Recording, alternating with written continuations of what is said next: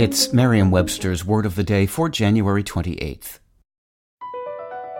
Across America, BP supports more than 275,000 jobs to keep energy flowing. Jobs like building grid-scale solar energy in Ohio and producing gas with fewer operational emissions in Texas.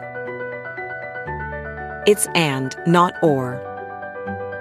See what doing both means for energy nationwide at bp.com/investing in America.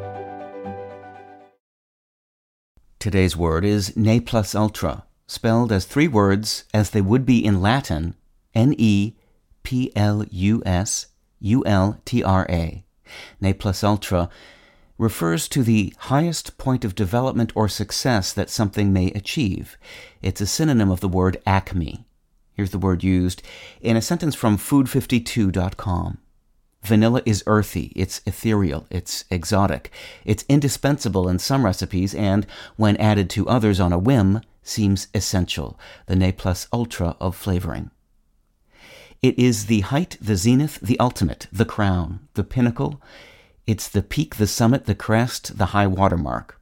All of these expressions, of course, mean the highest point attainable. But ne plus ultra may top them all when it comes to expressing in a sophisticated way that something is the pink of perfection. It is said that the term's predecessor, non plus ultra, was inscribed on the pillars of Heracles at the Strait of Gibraltar, which marked the western end of the classical world. The phrase served as a warning, let there not be more sailing beyond.